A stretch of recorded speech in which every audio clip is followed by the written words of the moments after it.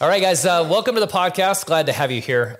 This is the Produce Common Sense podcast. This is the second episode. If you watched the previous one, you got to meet the rest of the family, my grandma, my mom, my Uncle Craig, and everybody else that's part of this operation. The idea of what we're doing here is to try and share common sense practices within agriculture and try and, cross the aisle, if you will, from left to right and front to back so that we can meet on common ground. There's a lot of things that we do within agriculture, within society that are a lot more common than we give ourselves credit for. And this one that I'm really interested in talking about, today's episode will be, why do we farm in the desert? Because everyone, looks at that and they're like, why are you farming in the desert? There's no water there. Is that really the right place to do it? And Derek Azevedo with Bulls Farming Company, Chief Operations Officer, is going to be with us. And he's in the middle of the San Joaquin Valley. We're both in desert, but he's in a really controversial part of the country that's very challenged with the use of water, with water policy, and just the political conflicts that exist between the urban and rural setting. And so I think it's a really great opportunity to have him here with us. I'm going to say right now that if you like what you're seeing, what you're hearing, and you want to keep learning along with me as I have these types of conversations, make sure that you subscribe so you can be notified of the next episode when it comes up. So Derek, you and I met because of LinkedIn, right? Is that a fair statement? I'm just curious. No, I didn't. We were in the process of diversifying our crops a little bit. And, I came across some of the content you were putting out there on fresh market onions. I just kind of sent you a message and said, hey, if you're ever looking to put something together in the San Joaquin Valley, let us know. We'd be willing to entertain that. And I think 2 or 3 weeks later, Cannon and I flew up to visit you. And the week after that, you flew down to visit us. And we started going on a fresh market onion adventure. An absolute adventure every step of the way. Yeah. And a plug for LinkedIn. I wish I was getting paid by them or something, but LinkedIn, like the networking is really cool. It doesn't always work. It's like anything else, but I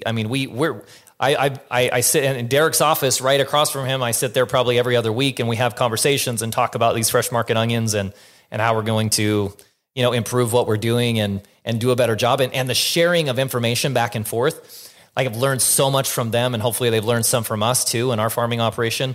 And it's been virtual, but it's also been real and in person. And it's just extremely valuable. So that's why I thought it'd be great to have Derek on. So Derek, give us a little bit of background, how you ended up at Bulls Farming, your educational background. Like what is it that you'd like people to understand about you before we start having a conversation? Sure. Thanks, Shay. I grew up here in the Central Valley, a little bit north of Las Banas, in a small town called Gustine, which is western Merced County. We grew walnuts, almonds, and then a variety of tree crops. In addition to tree crops, a variety of forage crops for dairies and things like that. So I was on the ground, one of the farm kids on the ground, irrigating from the time I was 9, 10, 11, helping dad with whatever I could. And I think a lot of my work ethic came from that. I was very involved in livestock. I graduated. I got a agricultural scholarship to attend Kansas State University and participate on their livestock judging team. And that was a really cool experience, great school and a great experience to experience something out of California from an agricultural perspective and see how the Midwest, kind of does their thing. And then came back to California after graduating, was really involved in the processing industry, processing tomatoes specifically. And about 4 years ago, made the transition to Bulls Farming Company, where, Vice President, COO, and I oversee, work with our different crop partners and oversee all the crops we grow and figure out where to grow them and put that whole puzzle together of crop rotation and customer demand. So it's a lot of fun. Yeah. And talk about sustainability, right? Bulls started in 1858. Do I have that number right? 1858. That's right. Yeah. It started as a vertically integrated cow-calf operation at a butcher shop that expanded to a cow-calf operation. And at the peak of their land holdings, were in possession of 1.4 million acres that they put together on Spanish land grants and things like that. And it's a lot smaller footprint today, but it's some of the areas that we farm have been under the stewardship of the same family for 160 years, which is a pretty impressive number. How many generations is that? That like so 8? It's on its 6th generation. 6th generation. Okay. Yeah. But it's always interesting to put that in some historical time frame, like Lincoln was in the Senate, when the company started. The number 2 pencil was just patented. Those were some of the things that were happening. That's crazy. That's really cool. So water has been, so the San Joaquin Valley is, in your area, I guess there's some wetlands, but in general, the San Joaquin is just a vast, vast desert. So to get to the crux of our conversation and what I want people to understand is what is it that makes sense about farming in the desert? What doesn't make sense? What are the challenges? But, what are the benefits? If we're going to do a T-chart here and put, the positive, the good on one side, the negative on the other, what is it that, we can communicate, and you specifically where you're at, maybe me where I am, as to the advantages of farming in the desert? So I'll start with saying that California water is an incredibly complex subject that's multifaceted. And there's probably 9 to 15 people, that really understand the whole deal. And I am not one of those, Jay. So if I offend somebody, sometimes it's like there's so many different ways to look at it. It's really, really tough to synthesize that down into something simple. But what I will say is farming, from a geologic perspective, California has a really, really unique ability to provide water. If I'm trying to think of how to explain it, but if you think about a crop, the ideal situation for a crop is you give that crop everything it needs when it needs it. And water is one of the most important variables in that equation. And so if you get a chance to control how much water a crop gets and the time and how, you can really optimize the yield for that crop. Too much water and too little water are equally detrimental, at the extremes of either end. And so there's other places that get a lot more water in the form of rainfall, but that isn't necessarily valuable for growing crops because a lot comes with that: disease, insects, mold, all sorts of other pressures.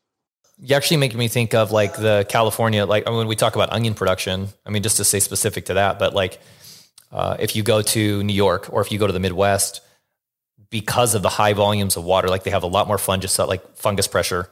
So they have to apply way more fungicide. Their yields tend to be much lower, half, in fact, even though they have all the water. In fact, they don't irrigate at all, but their yields are 50% what ours are.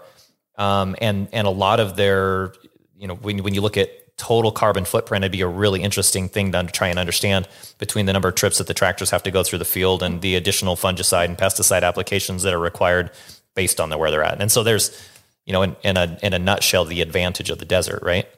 For sure. And California is in a really specific geographic region where we have the valley floor so close to the Sierra Nevada mountains that store so much water in the form of snowpack. And a lot of people think of California as a dry state, but it's not a dry state in the sense that Nevada is a dry state or Arizona is a dry state or New Mexico is a dry state. California has abundant water resources in the northern half of the state and very poor water resources in the southern half of the state.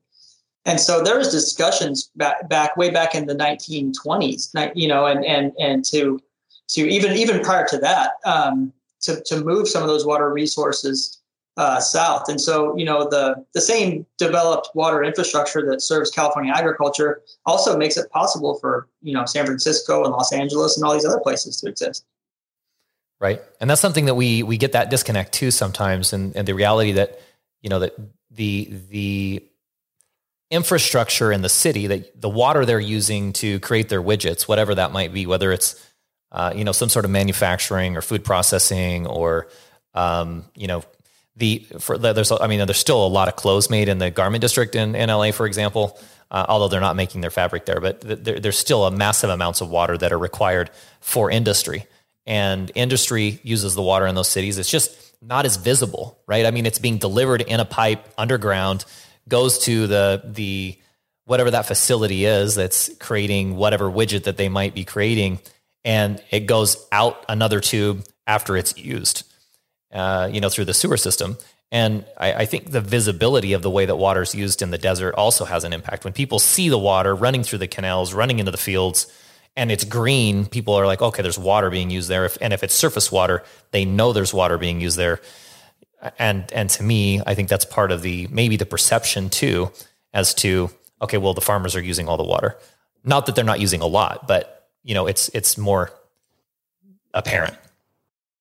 Yeah, I think so. And sometimes I wonder, if folks in the urban areas, maybe a question for them would be like, how, if you just had all the water you could imagine, like, what else would you do with it? If you had, if every person in LA had 10 acre feet of water to use for the summer, like what would you do? There's only so much stuff you can do. And I think, at the end of the day, using, water to grow food, that's a gravity problem. It's like water is an essential for growing food, and we're not exporting that water. If you think about it, the water that we apply to our fields, yes, it helps to grow our onions, but it's also providing, moisture that's helping promote all the soil activity and the mycorrhizal fungi and all the other soil biology in our ecosystem. Some of that's going to fill aquifers. And so it's with water, the answer is never simple.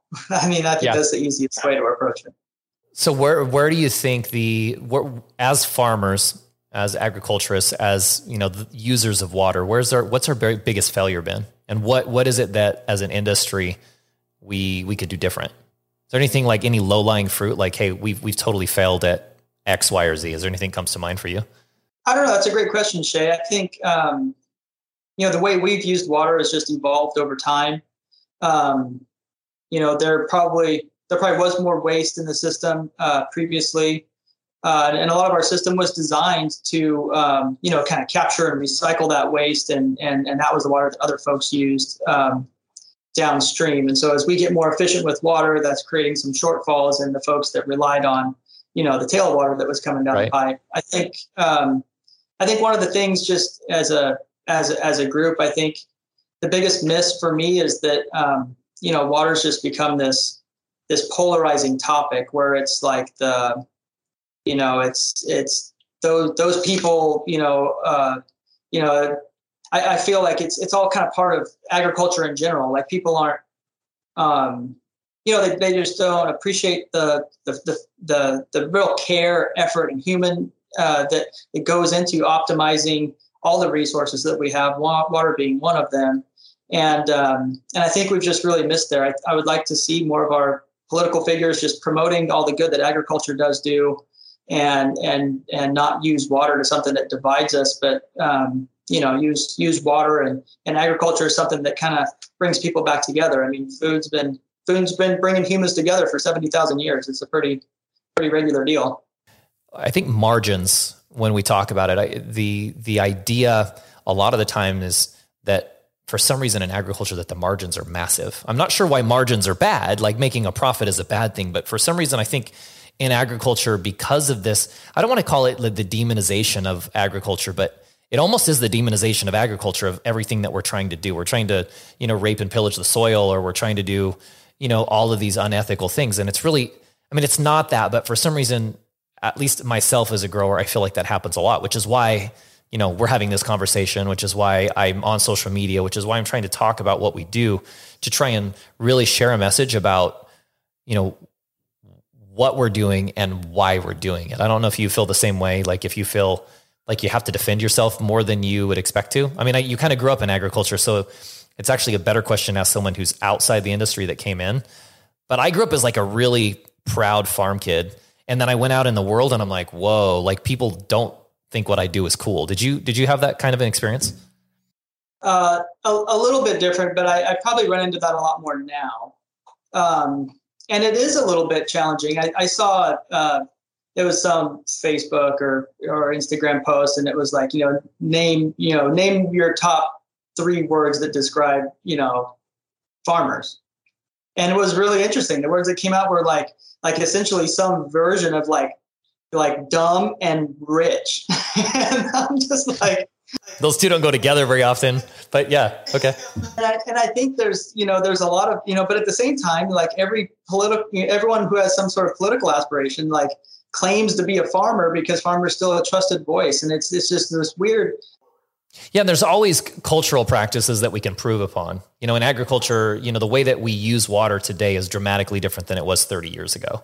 So, I mean, there are cultural practices that help us reduce water consumption, and there's certainly policy that becomes part of that. But I think generally speaking, especially when it comes to water, or other inputs, farmers are really respectful of following the rules. I for some reason, I think we get this like cowboy mentality, where we're always trying to figure out how to not do things right. And I think in general, we're doing things to the letter of the law to the extent that we can, all along the way. And water consumption is part of that. But it does require, changes in public policy. It does require cultural changes within the industry too, to get us there.